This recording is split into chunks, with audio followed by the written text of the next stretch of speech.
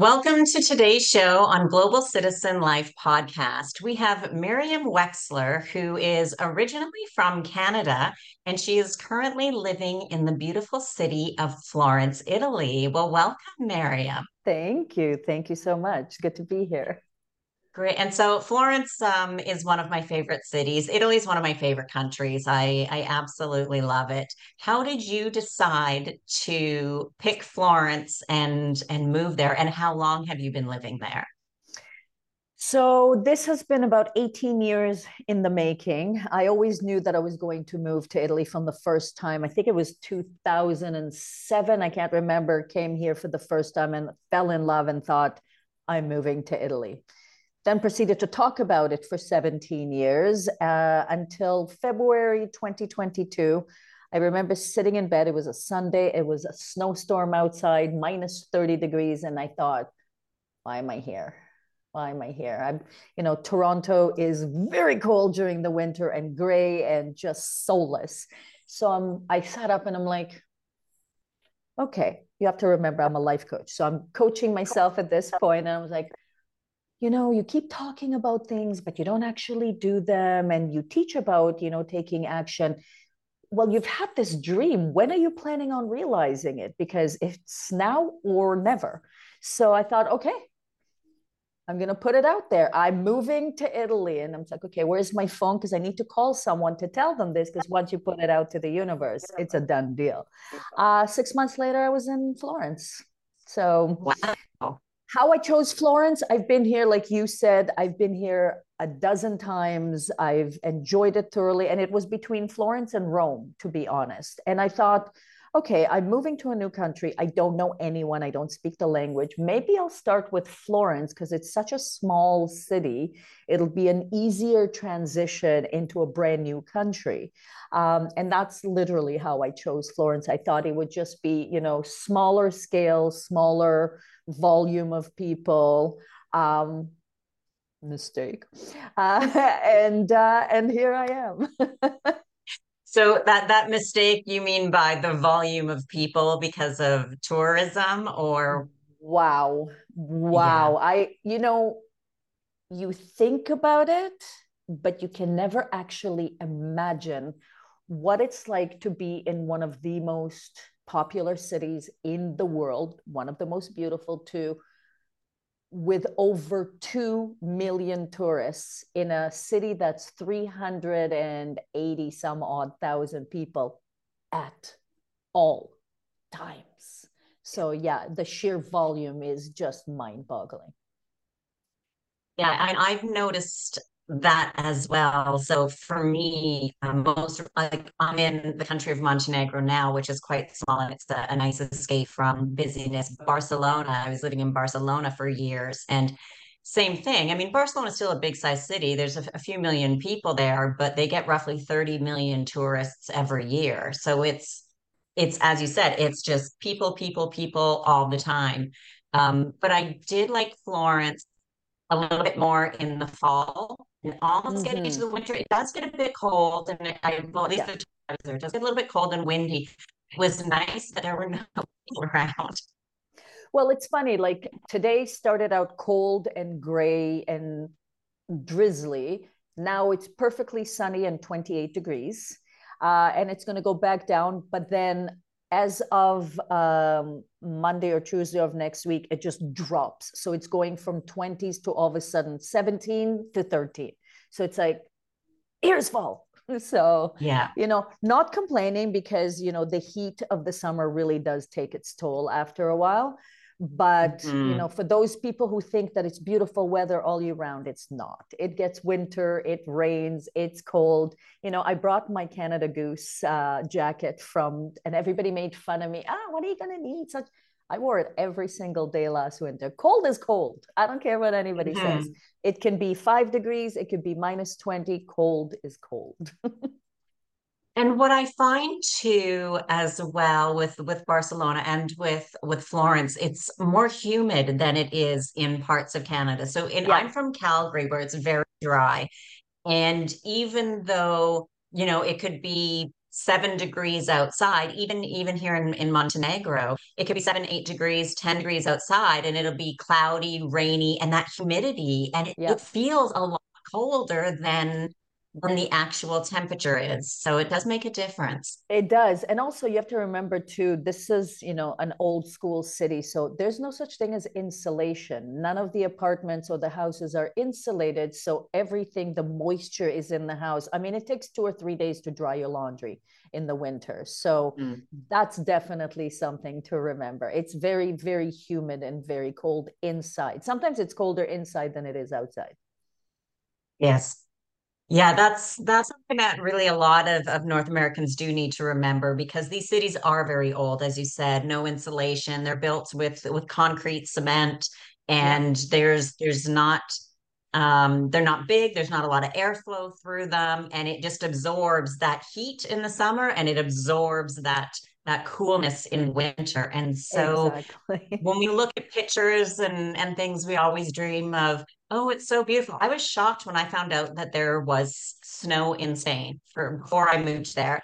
Not in Barcelona, but it's just one of those things that we always tend to see the photos of the summertime, the beautiful weather, the sunshine, and there is a lot of that, but it does still get cold. And for some people who love the cooler temperatures, that's great for Yeah. right? They'll enjoy more of that fall. Then the summer months are good to escape and go away and go Yeah. to countries where the weather is a little bit cooler. It is because in the summer, Florence, and especially Florence, is in a valley. So you would think that heat rises, heat doesn't. Heat goes all the way into the valley and you want to die, which explains why half of Florence is pretty much shut down almost all of August, and a good chunk of people leave in July as well to go to the beach or anywhere where there's a breeze because the heat is intense here in Florence in the summer, July and August especially. Well, that's good for our listeners to know. And so you're there now. What Mhm. type of visa are you on right now while you're staying there? So I'm on a student visa at the moment. Okay. I came here to study Italian, so I qualified for a visa. And what gets you to qualify is first and foremost, you obviously have to sign up for a full-time program.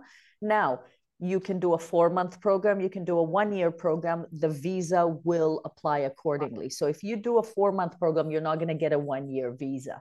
It just Right. doesn't work like that. So they'll see, oh, it's now April, you're starting school in June and it goes until September, you'll get a visa until October. You know what I mean? The visa will be only up and usually within 2 weeks of school ending. So that's how I'm here. And the criteria you need to show for that is you need to show that you can support yourself. So technically, you're not allowed to work, but you Right. need to show a big chunk of change in your bank account so they know you can support yourself. You also need to show health insurance because you don't qualify for the health insurance or the health services here in Italy, which is free to residents, but not to people who are here on visas with permisos. You need to show health insurance, you need to show money in the bank, you need to show that you're registered for a course, and you need to show that you have a place to live. So all of that was stuff that I did in advance. I applied for my visa, I got accepted, and then you're allowed to renew. So you don't renew a visa, you get a permesso di soggiorno, which is really your permit to stay. Visa gets you in, permit lets you stay. You can renew it up to 2 times, if I'm not mistaken. So one visa can get you 3 years of residency here in Italy. And then after that, unless you can turn it into something else, uh, you have to go. No. Yeah. Then time is up, time to go. Yeah. But that's great for people who want to stay longer term, want to learn Italian, and also don't want to stay full time, don't want Italy maybe to be home forever, but they want it to be home for 1 or 2 or possibly 3 years. Yeah, absolutely. Absolutely. You do have to sign up again and again to a program, but I mean, there's over 40 universities here in Florence. There are dozens and dozens of language schools. So, you can study art. You can, if you decide, okay, I'm going to do my master's. I actually contemplated, should I do my master's in certain things? And so the options for a student visa are plenty. You just have to be careful because with a student visa, you can sign up for a language school, and then you have to be in the same language school for the next 2 years if you want to continue to renew your visa, or you can sign up for a university program. That's the only way you can change schools, but you can't go to one language school, for example, and then change to another language school and renew. It does not work like that. Oh, Bureaucracy okay. here is alive and well. Well, that's good to know because then people want to make sure that they're picking the right school to begin with because they're stuck there in a Yeah. sense, um, continuing with that school. So it's very important then to do some research and before deciding and signing up for that school. Exactly, exactly.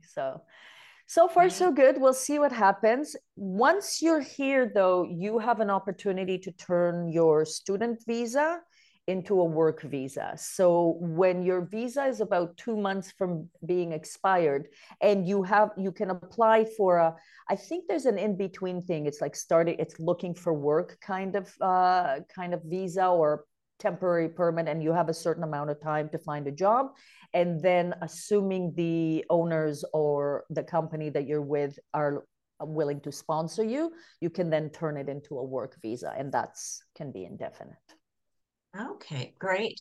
And have you done this visa process yourself, or have you done hired a lawyer, or a little bit of both because of the bureaucracy and language? How have you worked with your way through it? So I did the first time myself, and then the second time I did it myself as well, but I just didn't want to continue with the same school. So I was trying to see what all my options would be. By fluke, I happened to go to Toronto in September. I spoke to a lawyer, like to see what my options are, because I will not go back to the same school. Just applied for a brand new visa. Told them the Okay. situation in Toronto. Within a week, I got a new visa and I submitted all my paperwork last week here. And now that'll buy me another year. And with this school, I'd be definitely happy to continue for one more year after, but I'm hoping to turn it into a work visa by the end of this year. Okay, great. And I know you didn't move there alone. You brought your fur baby with you. So, for those who Yes. are listening, let them know kind of what the process was and what you had to do to bring your dog with you. Mm-hmm. So I'm very lucky because my dog is a five pound dog. So he fits automatically in the seat in front of me. So that immediately made the whole process a lot simpler, because if I had a bigger dog and I needed to put him in the hold, I'm not 100% sure I'd be in Italy right now, to be honest with you. I have an issue putting dogs in the hold, but I know there's a lot of people who have flown with dogs before and it's not an issue. What you need to do, and in every city everywhere in the world there's an opportunity to do that, is you need to get a passport for your dog. So it's not like the same passport that we do. What that entails is your dog needs to be up to date with all their vaccines, especially the rabies vaccine, because they check for that. All other vaccines need to be up to date, and you need a health certificate saying that the dog's been checked from top to bottom and he's completely healthy. Then there's organizations. I know there's one in Toronto. There's one, here in Italy, they do it where you can get an actual passport. I did not get a passport. I just went with all my documents in a file folder, and every time they ask for it, I hand it to them. The rabies certificate is on the top with a tag that you get for it. We did a rabies shot that's good for 3 years to eliminate, but we have an amazing vet here. So when we need to renew his rabies shot, it'll just happen here. So it's a really easy process. You just have to make sure that you have all the right documentation. And it depends. For me, because he's a tiny dog and he came with me on the plane, it ranged anywhere between, I've flown with him about 6 or 7 times already. Sometimes it's 75 euros, sometimes it's $150. It depends on the airline and where we're flying. Right. Yeah. And a good point to remember, like you said, is all the cities have somewhat of different requirements too. So if Mhm. somebody's looking into that, because when I first moved to Costa Rica, I brought my dog with me. He had to go into the hold because he was just a little bit too big. He was a little bit chubby too. He was about 10 or 12 pounds. And so I used a service, did most of the paperwork myself. And one thing that I learned from there when I was talking with the airline is they said to me, every city has different rules and regulations. So his example was when they fly to Germany, whether and the airline, I think it was United I was talking with, they fly into five different cities within Germany, and each city has a different requirement for bringing in your pet. So what you want to do is you really want to make sure that you are contacting or talking to the airline about that specific city. Yeah. Hmm. And kind of in a way good thing is if you're not happy with the requirements, I guess, in a way, or some, because some of them are pretty strange and weird sometimes, you can perhaps fly to another city within the same country and maybe not need all the exact same documents. So Yeah. you can kind of work it to your advantage in some cases, but then Hmm. knowing obviously if you're flying into another city, then of course car rental transportation, those are other things to think Yep. about as well. But it is important to know that every city, even in the same country, has its own requirements. Absolutely. And I was happy to hear that Italy does not do quarantine for dogs. So that was a huge criteria as well, because if there was a quarantine of a month or two, we wouldn't be here. Yeah, that would be crazy. Yeah. But yeah, and I found too when I brought my dog to Costa Rica, I made sure I had triple copies of everything because Same. sometimes they would say, "Oh, well, you'll drop off a copy here, or they're going to want a copy." It's like, well, if I'm leaving a copy, I need to make sure I have more copies. So I went to be on the safe side, and I think I had three copies of everything just to make Absolutely. sure. Absolutely. Same here. Better safe than sorry. Yes, definitely, definitely. And so now that you're there, you've been there for a while. Have you opened up a bank account there, or are you just using your Canadian, or how are you doing your kind of day-to-day banking?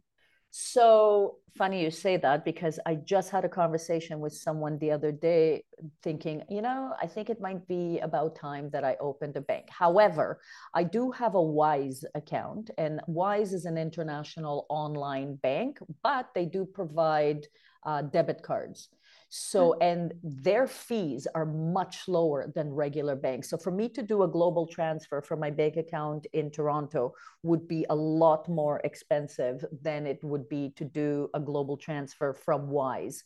So, what I will do is I will do a transfer from my Canadian account into Wise and then use my bank card to do any banking, to pay my rent, to pay bills, all that kind of stuff.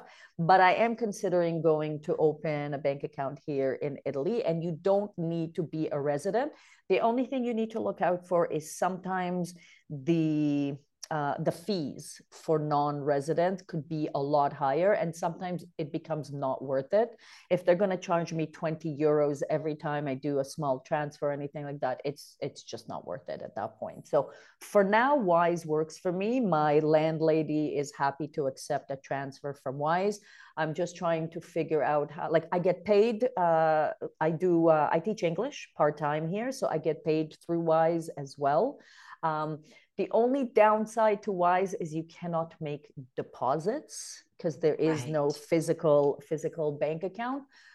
But I need to figure out if you can use any other bank machine to do deposits with a Wise card. So I don't know if that works or not, something I need to look into, but I think the easiest thing would be to open an account. Yes, I also use Wise. I've been using it for years. It's Mm-hmm. fantastic, as you said, for all of those things. And I don't think there is a place where you can go and do deposits of cash. I don't That's think so that is one either. because it's more of they're known for transferring money and as you said, they have accounts, but not a place where you can go and deposit cash Yeah. into it. Um And that is definitely one of the negatives. But I think they find that I'm assuming for that most people, they're not depositing cash. They're getting paid via transfers and things like that. It So, depends. It depends because I have two students that pay me cash. And I mhm, thought, at the beginning it was great because it's like, okay, that's going to be my grocery money. So I don't have to take it out of the bank. But now I'm doing a small project for a chain of restaurants here. I'm doing a little PR program for them. And, they're giving me a chunk of cash at the end of each month. And it's like, oh, I don't want to have this cash. I want to deposit it. So that's why I've been thinking about opening an account because I think it'll make it a lot easier to not always have, big cash around. It's not about interest or anything like that. It's I have it, I spend it. So it's right, best right. not And it's to. it's easy when we know it's coming more is coming in every week. It's like, oh, I'm gonna get more at the end of the week. I'm gonna get more at the end of the week. And Exactly. it's a lot easier to spend. And I think too, potentially it would just add one more thing when you apply for permanent Mhm. residency. Um, and then if you plan to go on for citizenship after, I think it's about 7 or 10 years, having 10. that establishment also, it's like, no, I have a bank account here, I'm doing Yeah. banking, Hmm. doing these things, all of those sometimes little things, even though I say little, but I'm sure the bureaucracy is going to be a little bit frustrating Oh, yeah. because most times it is. But all of those things help if we want that kind of longer term, help to be more, I'm living here, I want to stay here. These are the things I'm doing to really put roots into the community. Exactly, exactly. So, I mean, for me right now, I have a beautiful relationship with my landlady, I should say. She happens to own the whole building. So, but I do go through an agency. Like she has two or three apartments that she rents out through an agency, which is how I found it to begin with. But I deal with her directly to pay the utilities and rent and all that kind of stuff. So I know that in terms of residency, if as long as you can show a contract that here, usually the rental contracts, it's called 4x4. So you rent it for 4 years with the option to renew it for another 4 years. There's also a 3x2, 3x3. There's a million and one different things. Okay. As someone who doesn't have, I have temporary residency, not permanent residency, I'm allowed to do year by year. So it's 1 year rentals that they'll do. I'm sure if I spoke to her, we could do long-term rentals, but really, what difference does it make if I rent it for 4 years or 1 year? I just renew the contract at the end of each year. So yeah, so far so good. It worked. It's working out. Great. And so, um, going through the agency and getting in for rentals, because I know in different countries things kind of work differently. How Mhm. much or how many months deposit did you have to put down, and then an additional agency fee? Was that a specific dollar amount or equivalent to a month's deposit, or how did Yeah. that work? So the way this particular agency works is you pay first month's rent, 2 months rent security deposit, and 1 month rent agency fee. So 4 months in total, which wasn't terrible. And then there's service charges and all that kind of stuff. So it worked out to about 55, between 55 and 5,700 euros, which translates to about $7,000 or $8,000, depends, on the exchange rate at the time. But almost everyone will take at least 2 months rent, first and last, but that's at bare minimum. It's very rare. Most of the time, they want a security deposit as well. With an agency, there will always be an agency fee. But you know what? It was totally worth it because the apartments, I've been looking for apartments because I'm always one of those curious people. I'll buy shoes and then I'll go look for the same shoes in 5 million places. I do the same thing with apartments. And the apartments that this particular agency has on offer are much nicer, cleaner, renovated, a little bit more expensive, but worth every penny because at least something happens. There's an agency behind it. You don't have to deal with a landlord. I mean, sometimes you do, but I I I see what's available out there. And the one thing that people need to be really, really aware of, especially in Italy, the scams when it comes to apartment rentals are mind blowing. It's people will show you an apartment that doesn't even belong to them and then get all these deposits from you and then disappear. So there's a big scam going on right now in Florence because there's so many students, university students, and they're all Mm-hmm. looking for 6 months, 3 months, 1 year apartments. So the scams have been rampant.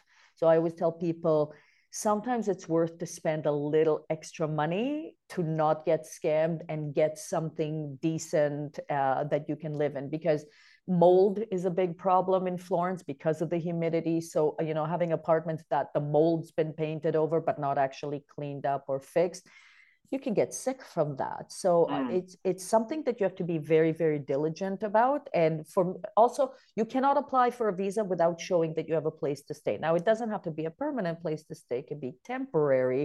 But again, be careful who you talk to, what you pay for. I always say, if there's no contract in place, do not sign anything. Do not give away money. Do not, especially not cash. You want to be able to do a transfer. You want a contract in exchange. And sometimes a lot of owners, oh no, we don't need a contract, because they don't want to register it as earnings with do not rent that apartment. You're not here to make their lives easy. They're here to supposedly make your life easy. So yeah, stuff to think Right. And about. with those contracts, I'm sure that they are in Italian. So it would be good to have somebody speaks Italian, reads Italian, and can go through it with you so you know what you're signing. Because even if they say, oh yeah, we can do up a contract, if you don't know Italian, you have no idea what you're signing. Absolutely. And sometimes with the agencies, you can say, can you send me the contract in English? Because they are dealing with a lot of foreigners and they will have an English contract available. Yeah. So definitely it's a bit of almost like an insurance policy, I guess, in a way Mm-hmm. of Yeah. using that agency. And sure, it's equivalent to 1 month rent, but if you spread that out over a span of a year, it's really not that much per month No. to know that it's not a scam. If there's problems, you have not only Yeah. potentially the owner to go to, as you do in some situations, people will have that, but also the agency as well to Absolutely. have your side as well, because the agency wants you to be happy because they want you to send your friends, your family, people you know, or to come back and use them again in the future. So Absolutely. Absolutely. Yeah. and I think that's a really good point for people moving anywhere. Barcelona has issues, or Spain in general also has those types of scam issues. When I was first looking at places and I was looking online, and I knew immediately it was a scam when they're like, okay, well, you got to move fast. Things are moving fast, and you need to send a deposit. And I just said, I'm not sending a deposit without physically standing in the place, Mm-hmm. not even realizing that there are scams out there where you can physically stand in the place and it still might not really be available Yeah. for you, which is pretty scary. But never ever sight unseen.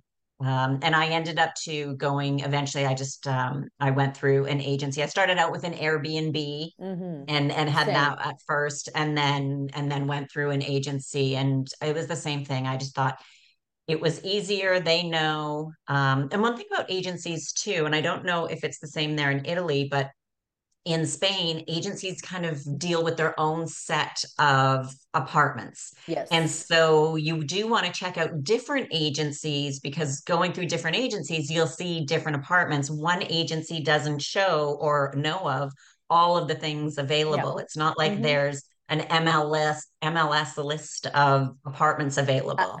I know, because I looked for that MLS list, which does not exist.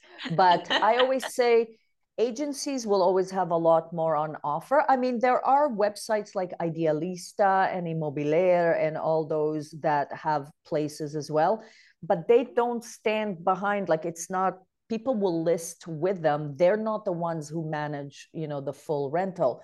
I had an apartment before. I got it through Idealista because I hummed and hawed so long about the apartment that I'm in now that it would have been available 2 days after I arrived to, but I don't know, maybe there's something better, blah, blah, blah. I ended up losing it for an entire month.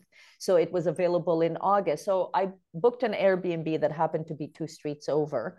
And I remember being in the apartment, and on the 10th time I hit my head on the spiral staircase. I'm like, thank God this is not my permanent apartment. I die, because you have to book something just to tie you over. And it was so terrible. But it's like, it's okay. I went through an agency. I have an amazing apartment. Everything, people vouch for it. It's clean. It's newly renovated. This is not, it's like, okay, we're good. We're good. We're going to be good. We're going to be good. Right, right. And it's good to know that sometimes, that we can do things that are temporary and we can have a place that may not be ideal, but it's temporary until we're there because too, the nice thing about that, unless you've been to the city many times and recently, things change, right? Yeah. Streets get Yeah. improvements, things kind of get run down, stores get closed, new things open up. And so the city or the area that you're looking at can always change. And there's Mm-hmm. some that can seem like very busy areas, but you'll find these few little pockets or these few little streets that are still really quiet. And you walk 2 minutes and you're in the center of busyness, but as soon as you get Mm-hmm. off Yeah. there, you're quiet. And so it is important to really check out neighborhoods and Yeah. visit cities before making that decision to move. 100%, because I remember thinking at the beginning, oh, I want to live in the center. I want to open my windows. I want to look at the Domo every day. Thank God I am not at the center.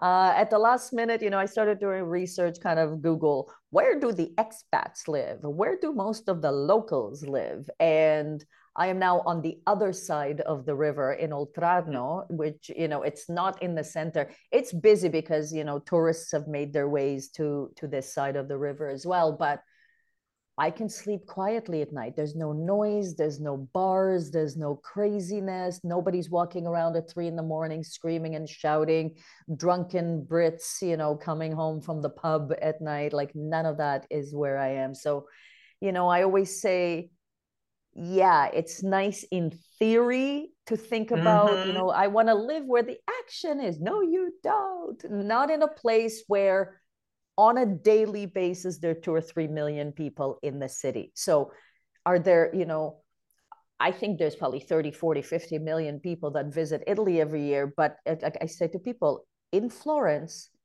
on any given day, there's an additional 2 or 3 million people in the city on any given day. It's, you do not want to live where it's the mayhem. You do not. So it's true. You do need to visit the city. You do need to figure out the neighborhoods, what's nice, what's not, what's, crazy busy, what's a little quieter. It's everything about this trip started with research and continues with research. I just met someone who is looking for an apartment on this side of the river because she came, with a student visa, same thing, going, I want to live in the center. And she's like, biggest mistake I ever made was living in the center. I'm like, I know, I trust me, I almost made that mistake. And I was exact same with Barcelona.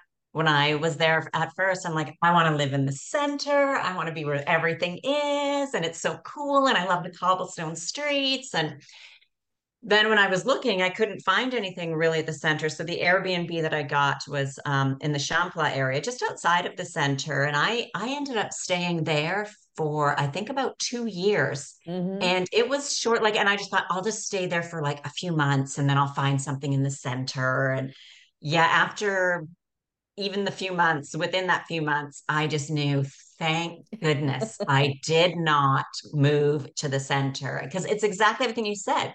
People are on holidays and I get it, but people get ridiculously drunk. People get loud. They don't Mm-hmm. realize Yep. how thin the walls are and how Yep. sound carries. Like And sometimes I'll be on the phone outside my building and I have to whisper sometimes because I know everyone upstairs can hear me. So mhm. yeah, Yeah, it's yeah. and so sometimes, like you said, in theory, we think it's great, but it's great to be 20 minutes, 10 minutes out. Like I love Yeah. walking, and I walk Same. so much now that I live in Europe, everywhere. And if I want to walk to go have dinner, I can walk 20, 30 minutes to go to a restaurant. Like that doesn't bother me. And then after eating, I definitely enjoy walking that 20-ish, Same. 30 minutes on the way home or take the long tour because the evenings are nice, even if it's cold and winterish, you just kind of bundle up because Yeah. it's never Canadian cold. It's never So, Canadian um, cold. But I've also mastered the art of the bicycle here in oh, Florence. So great. it took me 6 months to have the courage to get on one. And like, listen, there's people everywhere, and sometimes you can have a nervous breakdown, but game changer. Riding a bike in the city is a game changer. So I always say I'm 15 minutes walk from the center, and that's perfect. Like my favorite restaurant, which is quote unquote far, is a 25-minute walk. So it's really never that bad. Right, right. And I'm the same thing with the biking in Barcelona. I at first I was just there's people, there's this, there's that, but they've got so many pathways and stuff that after I just realized I just have to do it. Like I Yep. just have to get on and just go and go on a day where I don't specifically have to be anywhere, need to do anything, and it was a huge difference because sometimes even the bike would be faster than taking the metro or the bus in Barcelona.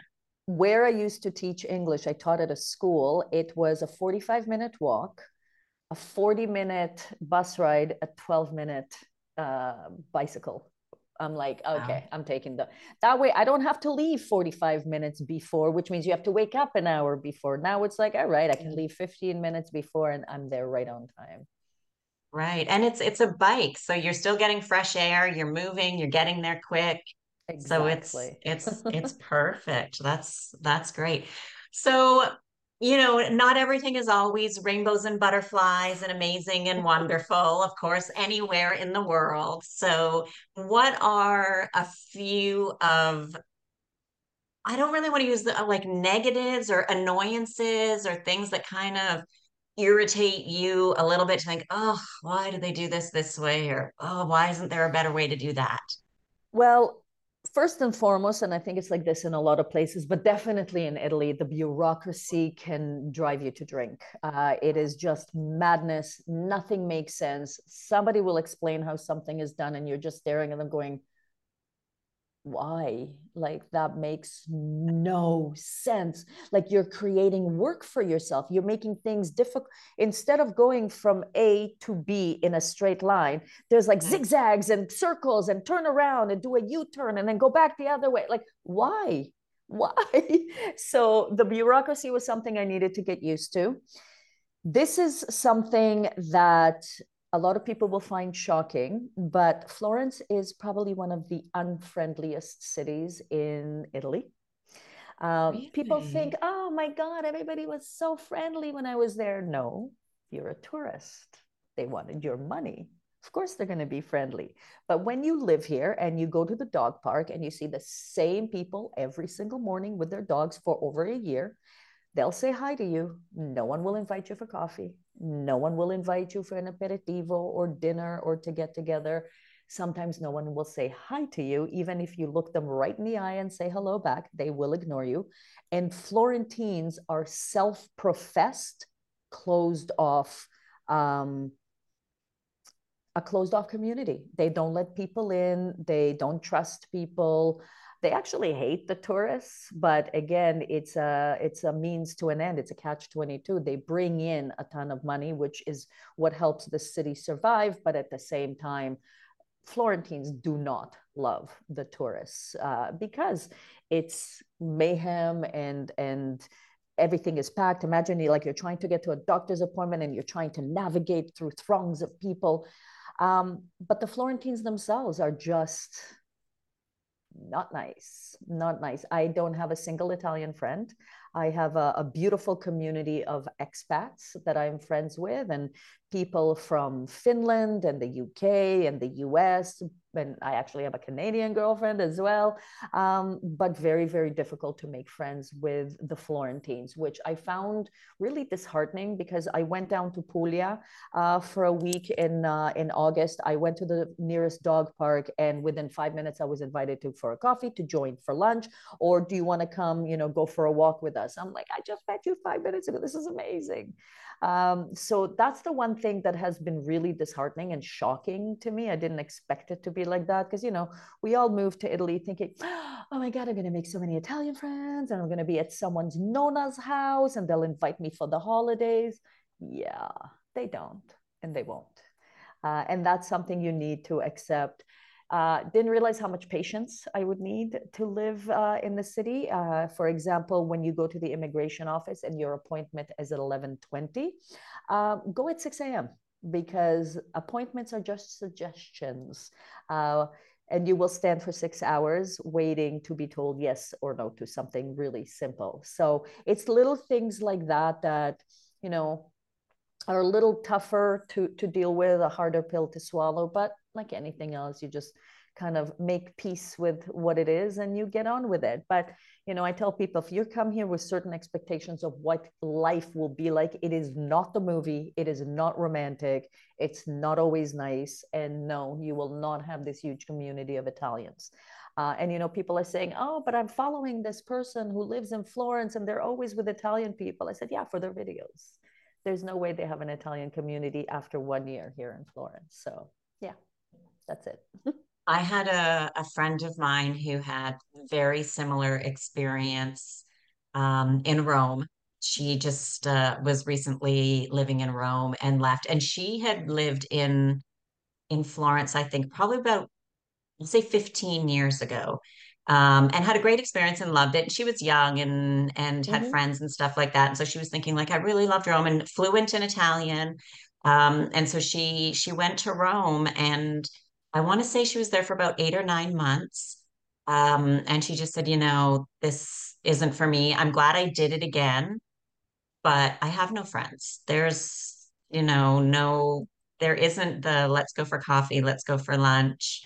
Yep. She said it was a lot more challenging and a lot different than what she remembered it when she was a lot younger. And I think, I mean, it is disappointing. The same is in Barcelona. The Catalans don't Mm-hmm. like the tourists. They tolerate them because they bring in money. And I kind of, you know, I can kind of see both sides of it because imagine how we would feel. We live in a very beautiful, great place, and all of a sudden there's millions of tourists who come, and there's fabulous tourists. There are ones that are great, they're kind, they're Mm-hmm. respectful, they're nice, they're clean, everything. But there's always a handful that get belligerent, get ridiculously drunk, leave garbage. When I was in Rome last time, at Trevi Fountain, which was beautiful, I think it was either later on in the evening or early in the morning. I can't remember which one it was, but finally there was only a few people there. The amount of garbage Yeah. that people left on the ground was appalling. Mm-hmm. Like there is no need for horrible tourists, and they make people hate tourists. And I, Yep. you know, in situations like that, I don't blame them either because there's times when I hate tourists. And No, when I was there, even though I was a tourist there, I was like, how disrespectful can people be to be leaving their garbage and 100%. graffiti and things like that? And then yes, that's why tourists become hated is because of people Mm-hmm. like that. Yeah, I completely agree. And I understand where it comes from, but you know, the fact that the Florentines are self-admitted, closed off people, I'm like, it's not a badge of honor. I wouldn't be proud of that. Like it's Right. almost like they tell it to you with pride. I'm like, you're telling me that you're mean and rude and unfriendly as if it's something to be proud of. Oh, okay. Sure. Well, then Uh, I don't want to be friends with you either. No. exactly. No, and it just become But it easier. is You know too what? bad. It really is. It it really And it people do is. need to know that. Yeah, no, it is. And I always, that's why I tell people find the expat communities when you get here. So at least you can make one or two friends because being isolated and sitting at home all the time or going by yourself, it gets old really quickly, especially when you see people Yes. having a good time. And you just get to a point where it's like, I need to have human conversation, not on Zoom with my friends at home. Like, I need to be able to go for a coffee with someone. Like, you miss the human connection, a human touch. Right. And that's why I say, you know what, don't even bother trying to make Italian friends. It'll happen over time. I think I think when you're somewhere for 3, 4, 5 years, okay, everything starts shifting and changing. But the first year or two, it just doesn't happen. Definitely not in Florence. And I'm a really outgoing person. I say hello to everyone. I smile at people and I get weird looks back. It's like, really? Like somebody smiled at you and you're not nice. So, all right, kudos to you. Well, you know what? I think that is great to let people to know is to have the expectation that to really, if you're going to become part of the community eventually, that it's going to take years. It's not Yeah, going to be happening overnight. It's not going to be in the first year, but it's going to be there. And maybe it is. So then they know that you're there long term yeah, and that exactly. you really going to be our part of the community, not just somebody that's there for 1 or 2 years and gone. Because I've talked with other people about this too, and that's part of remote work, digital nomad, and things like that is that they themselves don't want to get too close to people because they know that they're only going to be there for 1 year, 2 years, 6 months. And it is harder to build up friendships. And so they're probably self-admitted they're not the nicest people, but also that I don't, what's the point of making a friend if you're going to Yeah. be gone in 1 or 2 years? Oh, I understand because I didn't get close to too many people at my school because I was an anomaly. I think there was three of us who were there for 9 or 10 months of school. Everybody else was, I'm here for a week to go to school. I'm here for 2 weeks, for 3 months. But it's like, no, I don't need friends that I will be. I don't need Zoom friendships and WhatsApp Right. friendships. You know, I have Mhm. tons of those from home. So, yeah, it's hard. And I tell people if you have a fantasy that you're going to move to Italy and it's going to be under the Tuscan sun, it's not. Just get rid of the expectations. You know, Mm, think of what everyday life for you is like in your home city. It's going to be the same in Florence, just in an Italian format. right. So you still have bills to pay and doctors to go to, and you still have your rent, and you still have to clean your apartment, and you still have to go grocery shopping, and you have to go pay bills and deal with the phone when it works and it doesn't work, and Wi-Fi. It's everyday life. It's just in Italian. Yeah. Which is absolutely, absolutely true. That's Mm-hmm. definitely true. And so you're studying there, you're doing a little bit of tutoring, but you're are you doing any coaching? Because earlier you said I am. that I you are a am. coach, so you're doing Yeah. some coaching as well.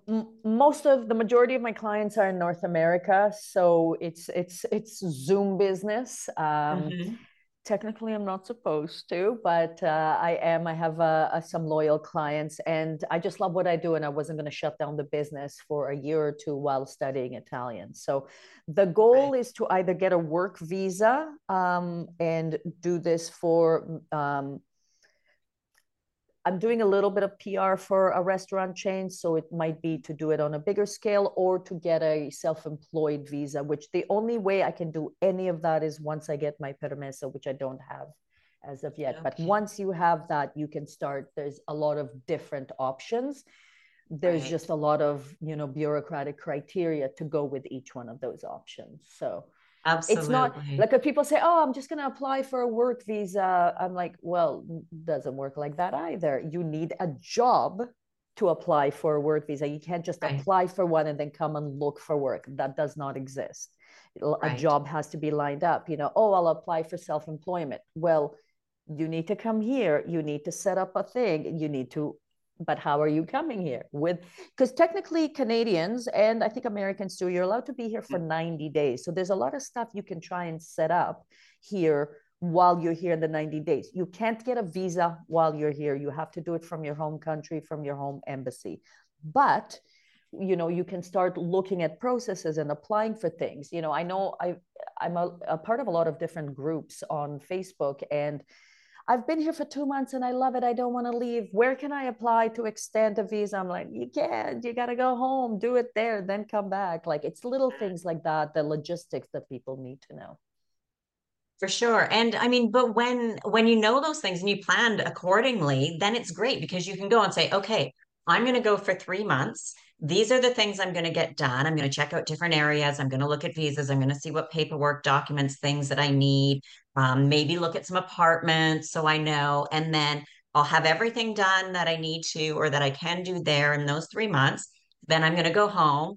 apply, do the process, and then you still have to sell most of your stuff, put it in storage, sell your house or rent it. Like, and then you do those Yeah. things to go, and then you're ready to go because it's going to take time to get your own home affairs in order. So it makes more sense to go first, figure things out there that you need to do, then go home, get your home affairs in order, sold, rented, storage, whatever it Yep. is you need Yep. to do while that's being processed, and then to go. So yeah, it's not just you go and show up and be like, yay, great, here I am. Now what? Who's It's inviting me for an aperitivo? yeah, Nobody. nobody. Exactly, exactly. It's a lot of work. It's a lot of work. You can expedite it if you can, if you're lucky, but it is a lot of work because there's all the stuff at home you need to deal with too. Like I own a home in Toronto. It's being rented right now. So, you know, it's rented for the second time by different people than the first time. You have to have an agency in place in Toronto to take care of that stuff for you.